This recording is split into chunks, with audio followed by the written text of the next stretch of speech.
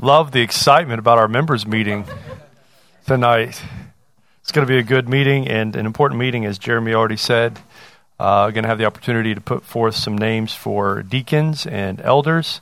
And so we are asking that if at all possible, if you have any ability to be there, please be there tonight. Really important stuff going on. I know a lot of sickness is happening. Don't feel bad about that. If you're sick or if your family's sick, that happens.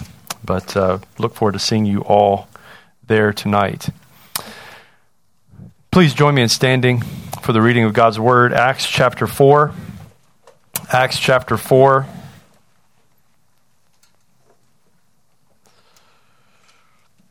Starting in verse 32. And we will read all the way through chapter 5, verse 11.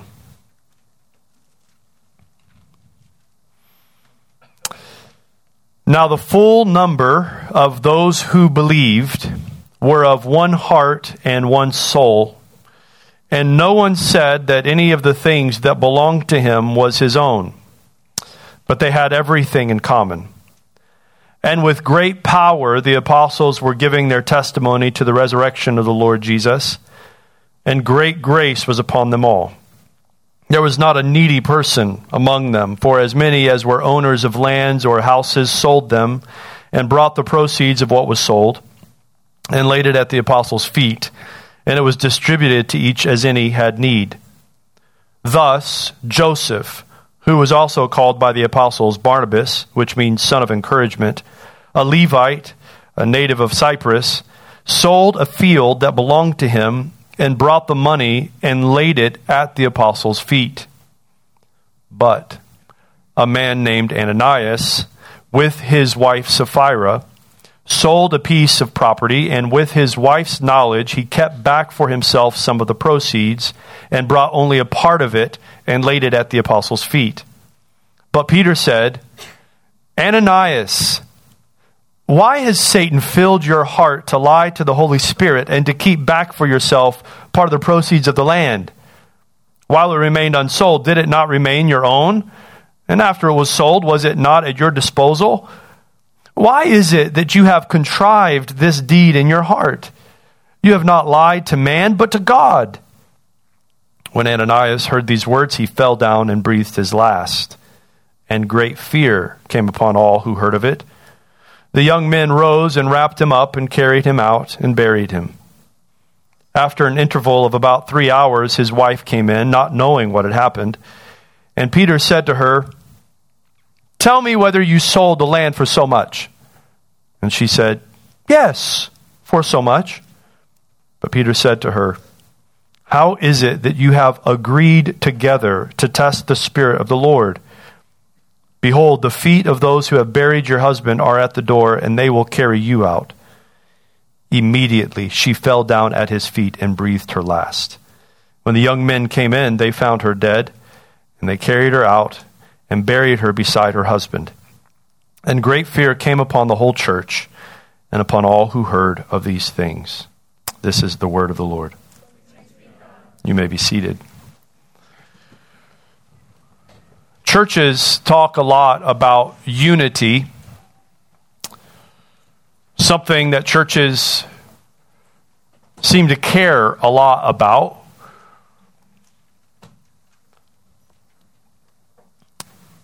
This is probably one of the biggest complaints about churches when people visit them, or when people leave them, rather, is the division and the disunity that they experience, the relational discord, the division between leaders and church members. Unity is of extreme importance for the body of Christ. Here in Acts chapter 4 and 5, we see the importance that God places upon Spirit-created unity. Spirit-created unity. There is a difference, by the way, between the unity that we can manufacture, the unity that we can create, and the unity that the Spirit creates. There's a difference. We saw a couple of chapters ago, and this is a summary like we saw a couple of chapters ago at the end of chapter 2, when it said that those who believed were devoted to the apostles' teaching. They were devoted to doctrine, and this doctrine united them. They were united around the truths of God's Word. This was the source of their unity. And they were devoted to the fellowship. They were devoted to one another. They cared about doctrine, and they cared about each other. They were devoted to one another in a way that the world cannot understand. I have a lot of hopes for this message, but probably too many hopes. Honestly, you can't accomplish everything in one message. But as I've read through this passage over this week and thought about this, I desire for this church here, to display a Spirit-created unity. And I fear that so often in our society, we settle for man-created unity or false unity. My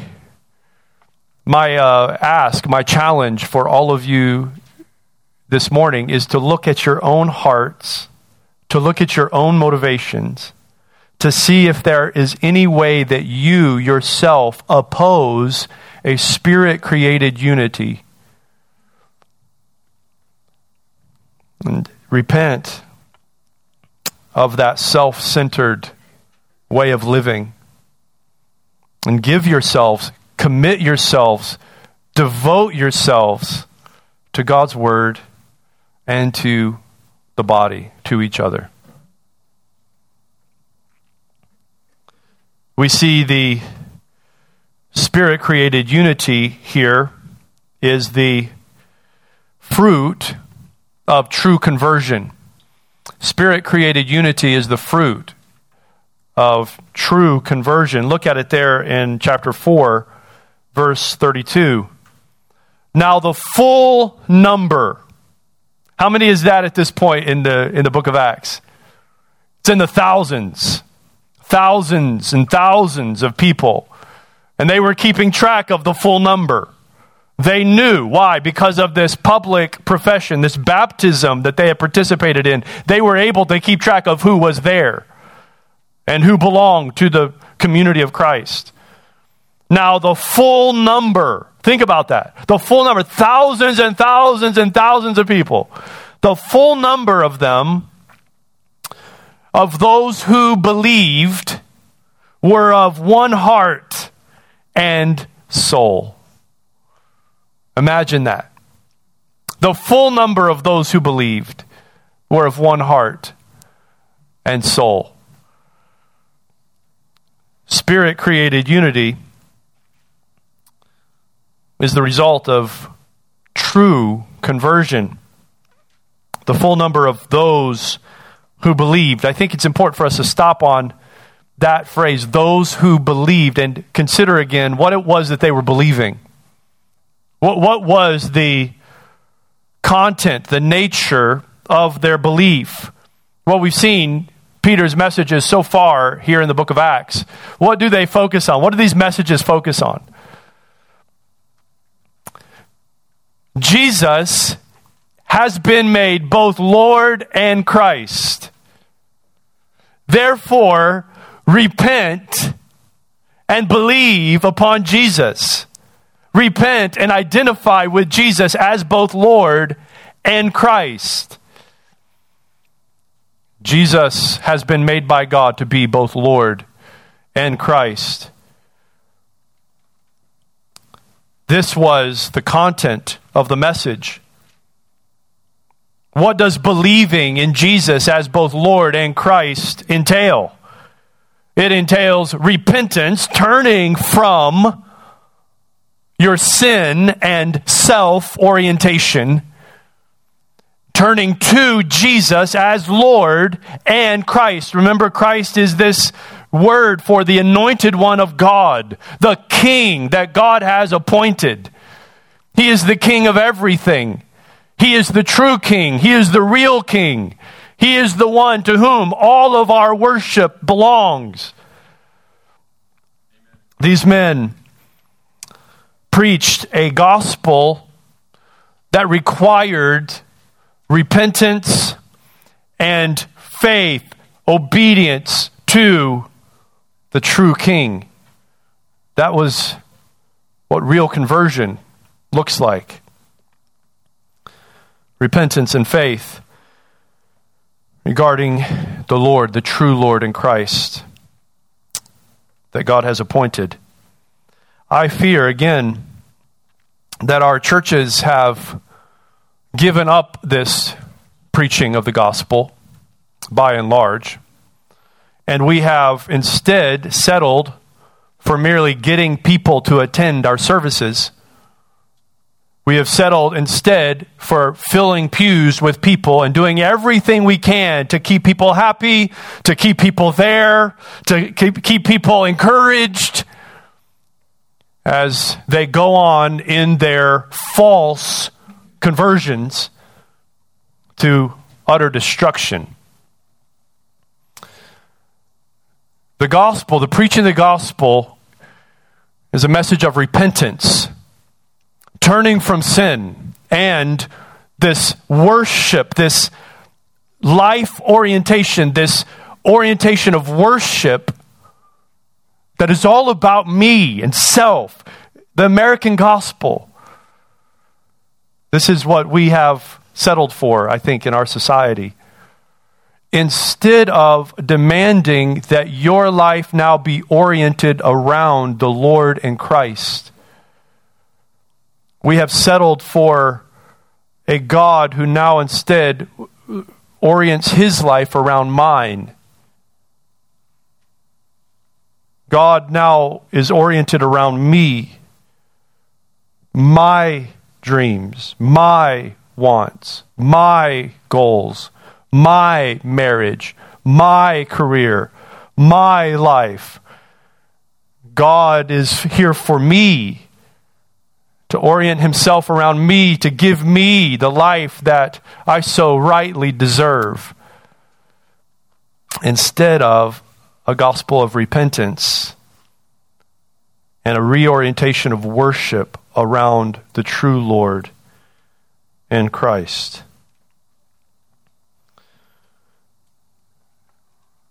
We have churches full of people who have not changed life orientation. Their life is still all about them. Their life is still all about getting all that they want and keeping all that they have. This is not what the Scripture teaches, though. The Scripture teaches instead that true conversion takes place when I come to the end of myself. My life orientation around me ceases, stops. And I now, instead of being oriented around myself, I now live my life oriented around Jesus. He is my life. That's what true conversion is. I go from being about myself and orienting life around myself to being oriented around Jesus. It's a reorientation of worship that takes place in a person's life. My life ceases and his life remains. My life ends and his life remains.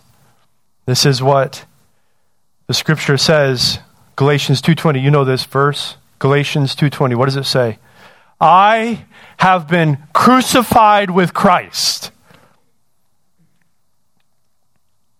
It is no longer I who live, but Christ who lives in me. This is what Jesus said, didn't he? If you want to be my disciple, deny yourself. Die to yourself. Take up your cross, this cross, this instrument of death. Take up your cross and follow me. This is what he calls you to. This is what his desire is for you. If any man be in Christ, he is a new creation. Old things have passed away. Behold, the new has come. This is conversion. And I fear that we have settled for something different than that in our churches.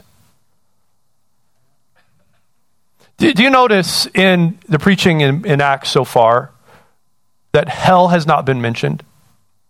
Have you noticed that? The apostles don't say, repent of your sin and believe in Jesus, or you're going to go to hell.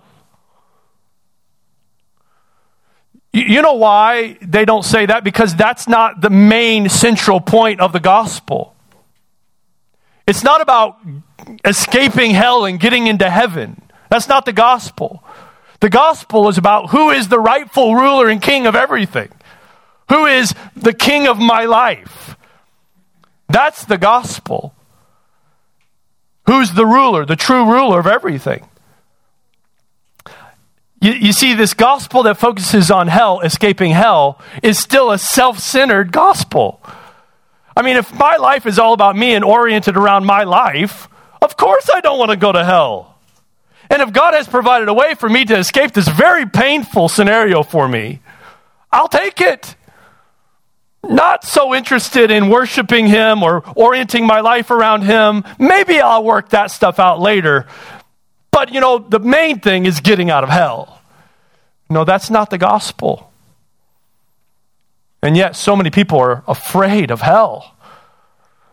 They have failed to see the heart of the gospel is about worship. Who are you worshiping? Who is worthy of your worship? I'm not going to do this every week, I promise. But I brought another book. I told my wife, I said, I'm not going to do this every week. But I do like books. I love books. I love giving away books. This book is called Conversion. I think it's an important book to read. Very small book, very thin book. Doesn't take a long time. Conversion. The doctrine of conversion. He, in his chapter, Michael Lawrence in his chapter entitled Disciples, Not Decisions. Disciples, not decisions. We're not here to get decisions, but here to make disciples. He says, what does a false convert look like? Often it is someone who is excited about heaven, but bored by Christians and the local church.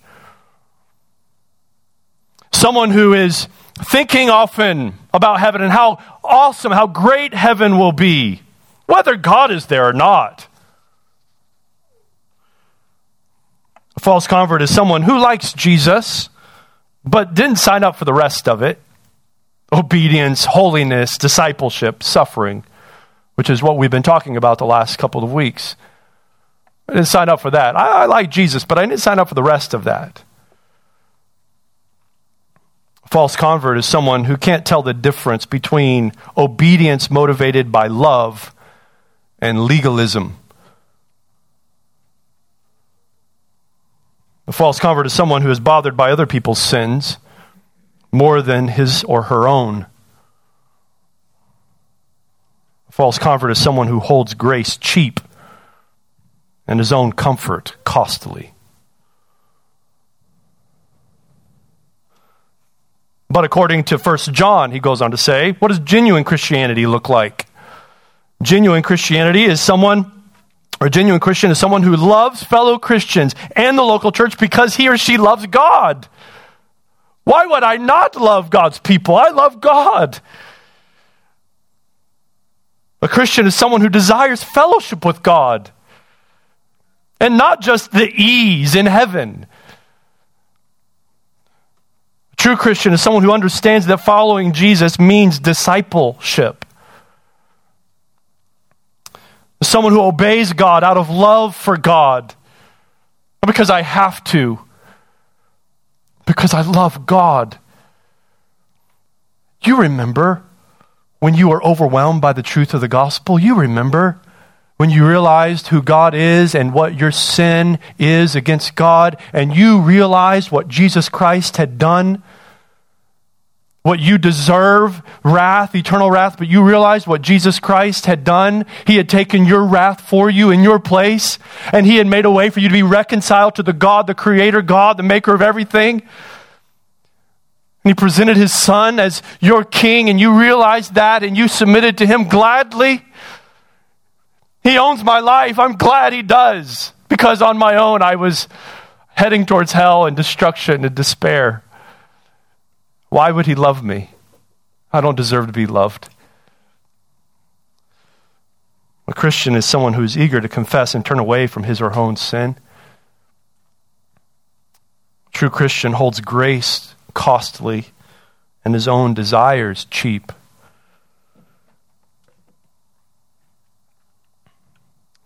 1 Thessalonians is a great passage, chapter 1, verse 9 and 10.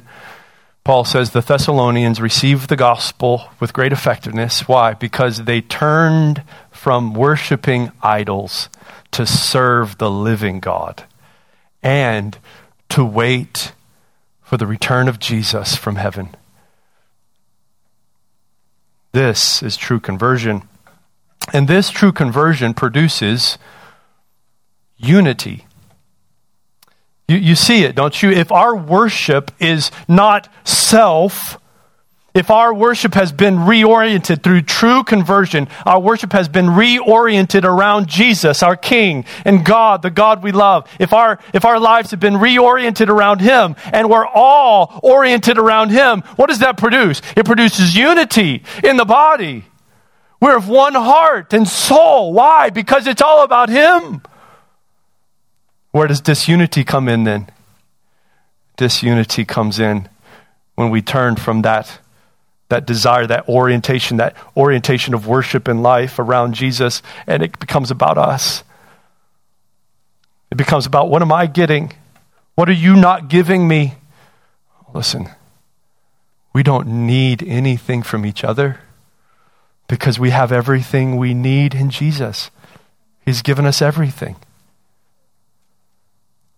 I challenge you to look at the discontentment that's in your heart, the discontentment with life, the discontentment with marriage, the discontentment with church, the discontentment with career, the discontentment that you find in your life. Any area where there is discontentment, it is a failure to be looking at Jesus and orienting your life around Jesus, because He has given you everything. He's not withheld anything from you, nothing of true importance. And that reality comes into play here in our passage. These early believers had oriented their life around Jesus, so much so that their personal possessions became nothing to them. I mean, think of that. Their personal possessions, their material possessions and their money became nothing. They had a bigger view of the kingdom than they did their personal possessions. They were of one heart and one soul. Look at it there in verse number 32. They were of one heart and one soul. And no one said, not even one said, verse 32, that any of the things that belonged to him was his own. Is that the opposite of the American dream or what? Is that the opposite of the American gospel or what? I mean, incredible, staggering. No one, not even one of the full number said that anything that belonged to themselves was their own. But they had everything in common. Again, this is not forced socialism. Okay? This is not state-enforced socialism. This is a heart. These are hearts that have been changed, that have been reoriented around King Jesus and His kingdom. And so much so that their love of their possessions went away. That even their ownership of their possessions went away. Nothing No one said that any of the things that belonged to him was his own. What a radical, amazing transformation had taken place in their hearts and lives. Their love of possessions had gone away. Luke chapter 12 is a wonderful passage. I won't have you turn there. Luke chapter 12 is a wonderful parallel passage. I've quoted it several times throughout this series in the book of Acts. It's incredible how much they're parallel, right? It's the same author who's writing. Luke wrote Luke, and Luke wrote Acts, and he seems to care a lot about how you view your possessions. This is Luke chapter 12. What does he say? He says, "Fear not, little flock, for it is your Father's good pleasure to give to you the kingdom." And then what does he say after that? "Sell your possessions and give to the needy." Give it away. Because it's your Father's good pleasure to give you the kingdom. Why do you need some land and some houses for? You don't need those things. You have the kingdom and a Father who wants to give you everything. It's incredible. Look at the effect of this unity. They had everything in common. Verse 33, "And with great power the apostles were giving their testimony." I hope this whets your taste buds for what God wants to do in his church. Verse 33, "With great power the apostles were giving their testimony to the resurrection of the Lord Jesus. And great grace, great favor was upon them all." Why? Because there was not a needy person among them. For as many as were owners of lands or houses sold them and brought the proceeds of what was sold and laid it at the apostles' feet, and it was distributed to each as any had need. Great power in the proclamation of the gospel. Great grace and favor upon them all. This is a church we want to be a part of. This is a church that we want to see come to fruition, right? We want to see power in the proclamation of the gospel. We want to see great grace upon us all, favor as we share together in life. We share together even our own selves, everything we have. This is the unity that God wants for his people, that God puts a high priority on for his people. And here in this text, we are given an example. A specific example of what this looks like, and it's a man named Joseph. Look at it there in verse number 36. "In this way," or thus, Joseph, "you might know him by the name Barnabas." The apostles called him Barnabas. So we have an introduction here of a man who's going to become a main character in the book of Acts. Joseph, who was also called by the apostles. He was known by the apostles and called Barnabas, which means son of encouragement or son of consolation. A Levite, a native of Cyprus, sold a field that belonged to him and brought the money and laid it at the apostles' feet. Barnabas is an example of this type of sacrificial, self-sacrificing unity. Barnabas did not count his possessions as his own, but sold what he had, brought the proceeds, laid it at the apostles' feet. Barnabas had had a transformation, a spirit created, a spirit empowered transformation. And it manifested itself in his care for others. We just read in our catechism, love the Lord your God and love your neighbor as yourself. Right? These two go together, don't they? When my life is oriented, my worship is oriented around God, my love belongs to him. What's that going to create? What's that going to do? My love for others flows out of my love for God. Have you ever found that it's hard for you to love other people? Oh, it's hard to love other people, isn't it? But what is the remedy to that? To try harder? No. I'm going to try really, really hard to love other people. No, what you need is to get your focus again back on the goodness and the beauty and the glory of God. You need to love him. And this will then begin to impact the way you love others. It may be even that you don't love other people and your whole life is all about you. It may be very possibly that you need true conversion a repentance and a turn from self, and a reorientation of worship and life around God, around Jesus, his King. This is the answer for unity. Barnabas had experienced the gospel transformation. He had experienced the power of true conversion. He knew what it was to be reoriented around God and around King Jesus, so much so that he didn't count what he had as his own, but he gave freely to others. So much so that he was known by the apostles as the son of encouragement, the son of consolation. Wow. He wasn't looking for that recognition, by the way. It came because he just gave of himself freely. What a wonderful example. But why does the text here give us this example? Because this example is meant to serve as a contrast to the characters we're about to meet. True unity is produced by true conversion. Spirit-created unity is the fruit of true conversion, but opposition to that unity is a matter of serious sin. And that's what we see as we go to chapter 5. This is one of those places where chapter divisions don't help us very much, because this is the same section. Barnabas is the positive example of what a heart converted looks like. And now we have the contrasting picture found in Ananias. You see it there, chapter 5. But a man, so we have Barnabas, but a man named Ananias with his wife Sapphira sold a piece of property, and with his wife's knowledge, he kept back for himself some of the proceeds and brought only a part of it and laid it at the apostles' feet. But Peter said, Ananias, why has Satan filled your heart to lie to the Holy Spirit and to keep back for yourself part of the proceeds of the land? While it remained unsold, did it not remain your own? And after it was sold, was it not at your disposal? Why is it that you have contrived this deed in your heart? You have not lied to man, but to God. When Ananias heard these words, he fell down and breathed his last, and great fear came upon all who heard it. The young men rose and wrapped him up and carried him out and buried him.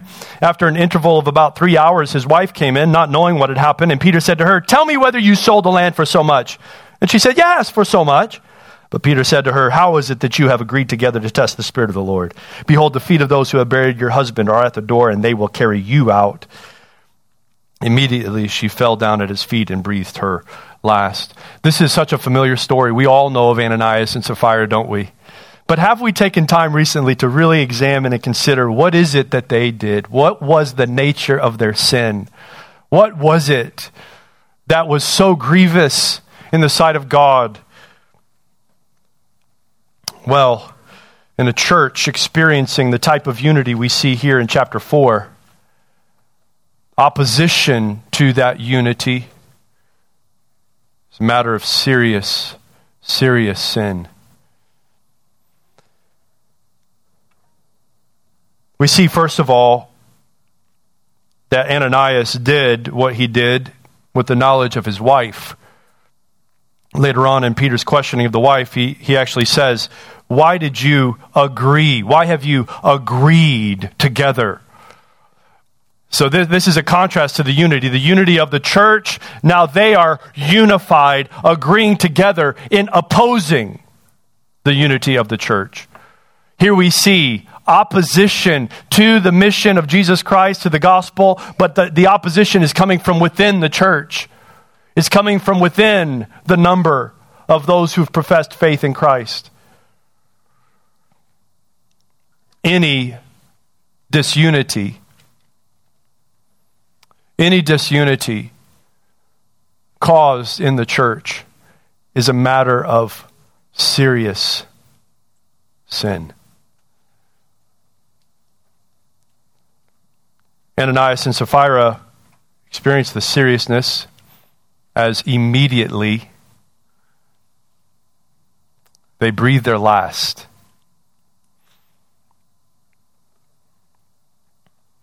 I said this is a familiar passage, and it is. How many of us have read this and go, whoa, that's a little severe, don't you think? It's a little harsh. Do you remember the story of Achan in Joshua 7. I think this passage here is actually a parallel to Joshua 7 in the story of Achan. Achan was one of the men of Israel that went into Jericho, and God had said when they took Jericho that they were not to touch or take anything. Everything in Jericho, all the spoils were to be dedicated to the Lord. And after the victory of Jericho, the men of Israel went up against another town, a smaller town, named Ai. It's not Ai, it's Ai, just so you know. But they went up against Ai, and they lost. They lost. And Joshua comes back saying, well, what's the deal? God, you promised us victory. And this town was nothing compared to Jericho. I thought we were going to be victorious. And God says, there's sin in the camp. I'm angry with Israel because of the sin that's in the camp. And you know the story. They go through by lot. They try to figure out who it is that has brought this reproach upon Israel. And the lot finally lands on a man named Achan. They question Achan, and Achan says, sure enough, when I was going through Jericho, I found some really great things, possessions, money, and I coveted them, and I took them, and I hid them in my tent. Do you remember what the penalty is? I mean, he confessed. He told what had happened after the fact. Do you remember what the penalty is? They take Achan out, and they take all of those possessions, and they take his wife and his family and all his servants. They take everybody connected to his household, and they stone them. And they heap a great heap of stones upon their dead bodies. And you read that, you go, oh, I don't think I like that, God.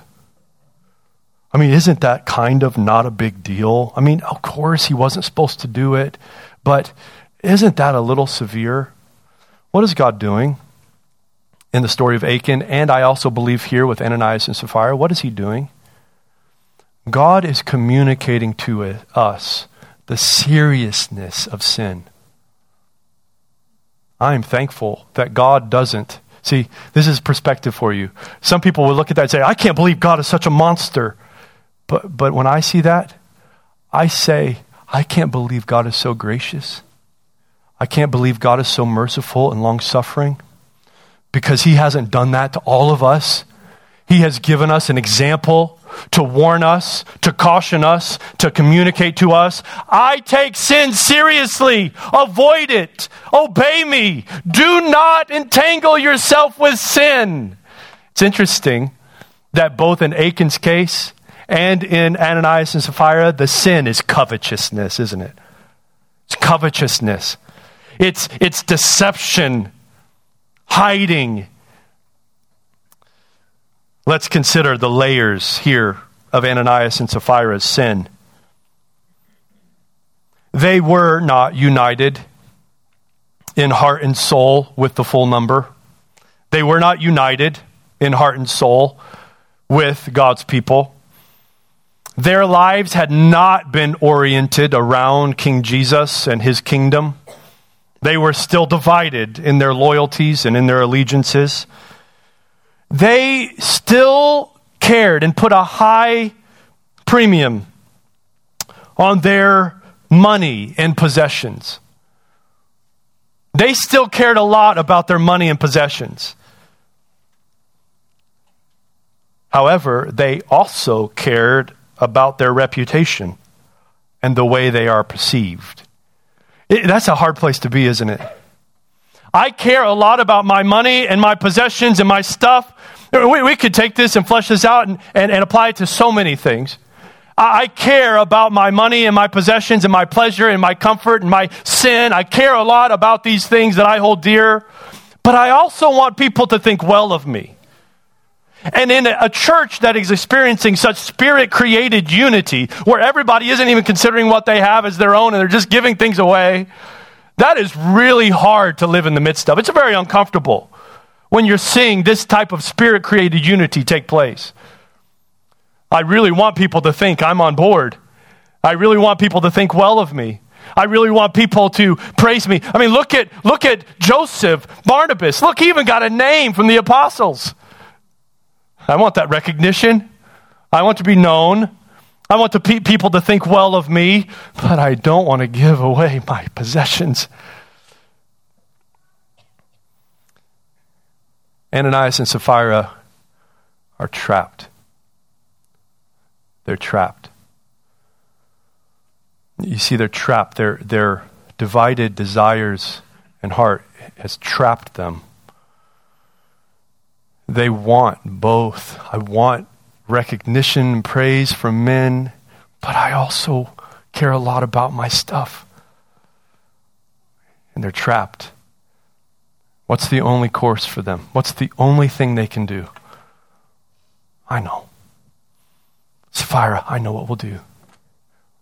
We'll sell that piece of property that we have, and we'll take part of it. We'll take some of it. We'll take a good, decent amount of it, and we'll give that to the apostles. We'll lay that at the apostles' feet, so everybody will know we're here with you. We're committed. But we'll keep. I mean, it's only reasonable. It's our land after all. We'll keep it. We'll keep part of the proceeds. And in doing this, they show that their love for money and their love for man's praise has led them to a disastrous course of action. Now they contrive to lie. And look at what the text says. Their lie has made them willing agents of Satan's opposition. They've become agents of the enemy of God. They have become agents of Satan's opposition. Again, I fear that we have churches filled with people who are doing the work of the enemy so often, excusing it, making light of it, but doing God's enemy and his work. Satan has filled, it says, their hearts. That's what Peter says. Why has Satan filled your heart to lie to the Holy Spirit? Here we see that their sin is ultimately against God. And here's what that means, to lie to the Holy Spirit. Their lie, their giving of the money, even though they are withholding and lying about what they're bringing, this lie is a counterfeit. It is a counterfeit of the Holy Spirit's work. The Holy Spirit is the one who has created this one heart and one soul. This pouring out of the Holy Spirit has made men and transformed them into being oriented around their own lives, being oriented around God and Christ. The Holy Spirit has done that. And in what they're doing, they're trying to deceive man, but ultimately they are counterfeiting the Holy Spirit's work. This happens so often in churches. And yes, God does not strike us dead, and we are thankful for that. But don't think that he takes it any less lightly or more lightly. Listen, how often do our hearts struggle with the requirements of ministry? You sense that in your own heart and life? I do often. But there's this pressure, isn't there? There's this pressure. You got to serve. You've got to give. You know, this passage probably could be used to be applied to giving and tithing, and that's a right use of it, or a right application of it. But how often is there this pressure? You've got to give. You've got to serve. You've got to do. And I'm telling you that I think from this passage, we can say, if you don't want to serve, don't serve. If you don't want to give, don't give. If you don't want to sacrifice, don't sacrifice. Don't fake it. Do you see the seriousness of faking it? We don't want a church full of faking people. Pray for God to change your heart. Pray for God to give you an orientation around Him and His kingdom. You don't have to sing in front of people. You don't have to serve the communion or the ushers. You don't have to greet people on Sunday. You don't have to do any of those things. Nobody's expecting you to. And that's what Peter says to Ananias. He says, no one was twisting your arm while it remained unsold. Wasn't it yours? Oh, but he loved the praise of people.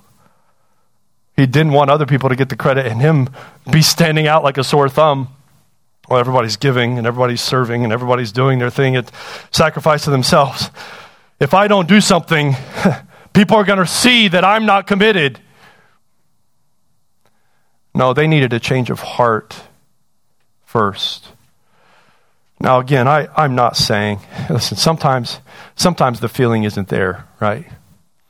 Sometimes when we get up in the morning, we don't feel like serving. We don't feel like giving, and that's not what I'm talking about. Right? We do obey, even when the feelings aren't there. We obey. We obey praying that God would then fuel us with that emotion and that experience and that feeling. We want that. What I'm saying is some of us, I think, are caught. We're caught. We want to be recognized. We want to be seen. We want to not stick out. And yet our heart is still tied up with this earth. I read 1 Thessalonians 1, 9 and 10. They turned from worshiping idols to serving the living God and to wait for Jesus from heaven. The people that are waiting for Jesus from heaven, they are not investing themselves in this earth and all that they can get out of this earth. Why? Because the one who I hope in, my hope, my life, he's coming. And this earth and this life, this has nothing for me. I'm hoping in him. How often we manufacture and counterfeit the Holy Spirit's work.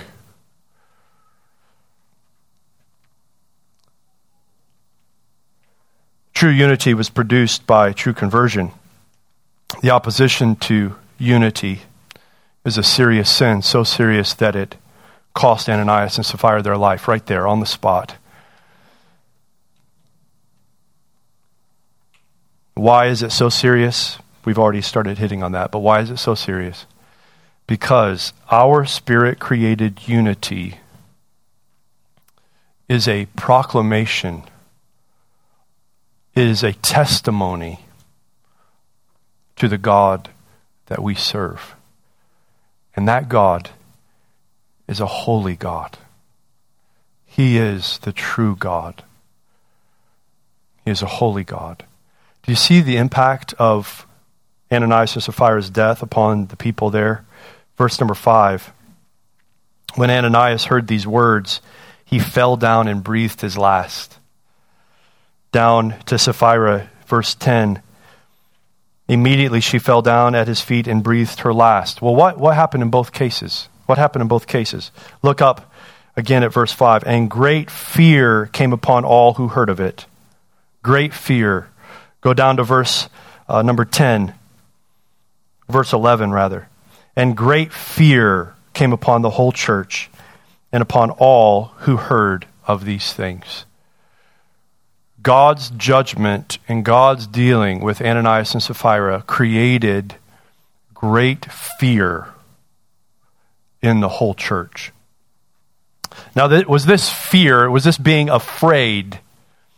Well, no and yes. What was this fear? What was the character of this fear? This fear created in the whole church is not merely a fear of judgment, but it is a reverence and an awe for the God that they worship. It is an understanding of the God that we gather here every Sunday to exalt. See, this is why it's so serious.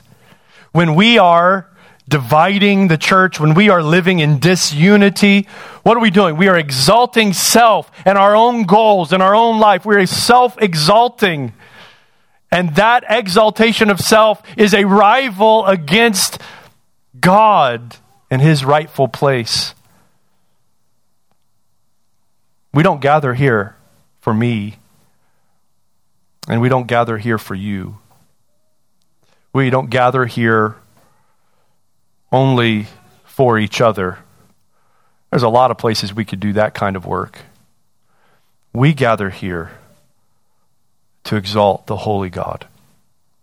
And any division or disunity in the church is a direct opposition of that God. And that must be taken seriously. You wonder, what would lead, this is what Peter asks him, what would lead you to do this? What would lead you to do this? I think Ananias and Sapphira lacked an awareness of the God that they were serving. They lacked an awareness of the holiness of God.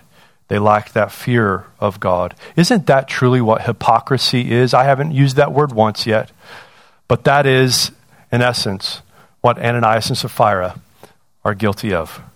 Hypocrisy. Wanting men to think one thing, and yet secretly being something else. That is hypocrisy.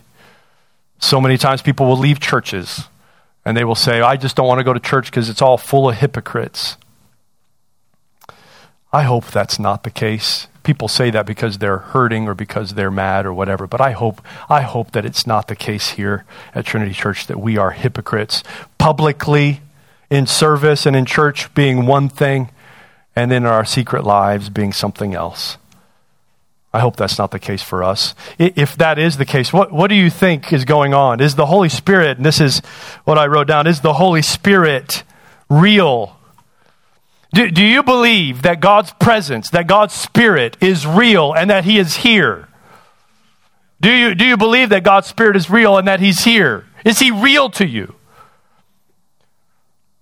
Maybe in your mind he is real. He's real, but he's not overly concerned or maybe aware of your secret life. Maybe God is here. Maybe he's real, but he's not aware or not concerned, overly concerned. Maybe to you he is real, and you know that he's aware. You've got good systematic theology. You know he's aware. He's omniscient. He's real. He's here. He's aware. But he's gracious. And he's going to overlook all of the hypocrisy. And he's going to understand. It's going to be okay. That's not the truth. That's not the truth. God hates hypocrisy.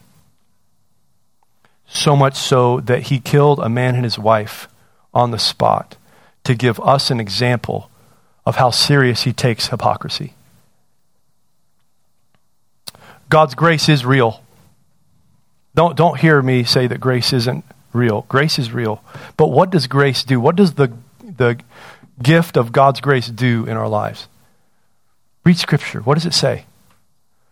Grace, the grace that he gives us, leads us to godliness, leads us to holiness. It is this conversion, true conversion grace that transforms our lives. And we go from being worshipers of idols, a life oriented around self, to being transformed, oriented around him and his worth and his praise. That is what grace does. My prayer this morning for us is that we would respond by examining our own lives. When were you converted? When was your life taken from being all about you to being all about Jesus? When did you count the cost and realize that dying to self was nothing? My life ending and his life remaining. Listen, we preach a gospel, I think often in churches, that is so cheap in its grace. Just make a decision. Once saved, always saved. Listen, once saved, always saved, absolutely. But salvation actually works. Salvation works. And if you say it doesn't, then you're opposing the work of grace. What does grace do? Grace takes you from being an idol worshiper and makes you a worshiper of the living God. That's what grace does. And that has effects on your life, right? We begin working against our sin, not with our sin. We love others and seek to love others and grow in our love for others and grow in our sacrifice for others and our service for others. That's what true conversion does in our lives. And I fear that churches are full of people that are trapped. They're trapped because they want to see the fruits of the Holy Spirit taking place in their life, but they know that they actually haven't reoriented their life around Jesus. They're trying to live both sides, and they're trapped. Turn from your sin, repent. Put your faith and trust in Jesus Christ. Die to self. Your life cease, and his life remains.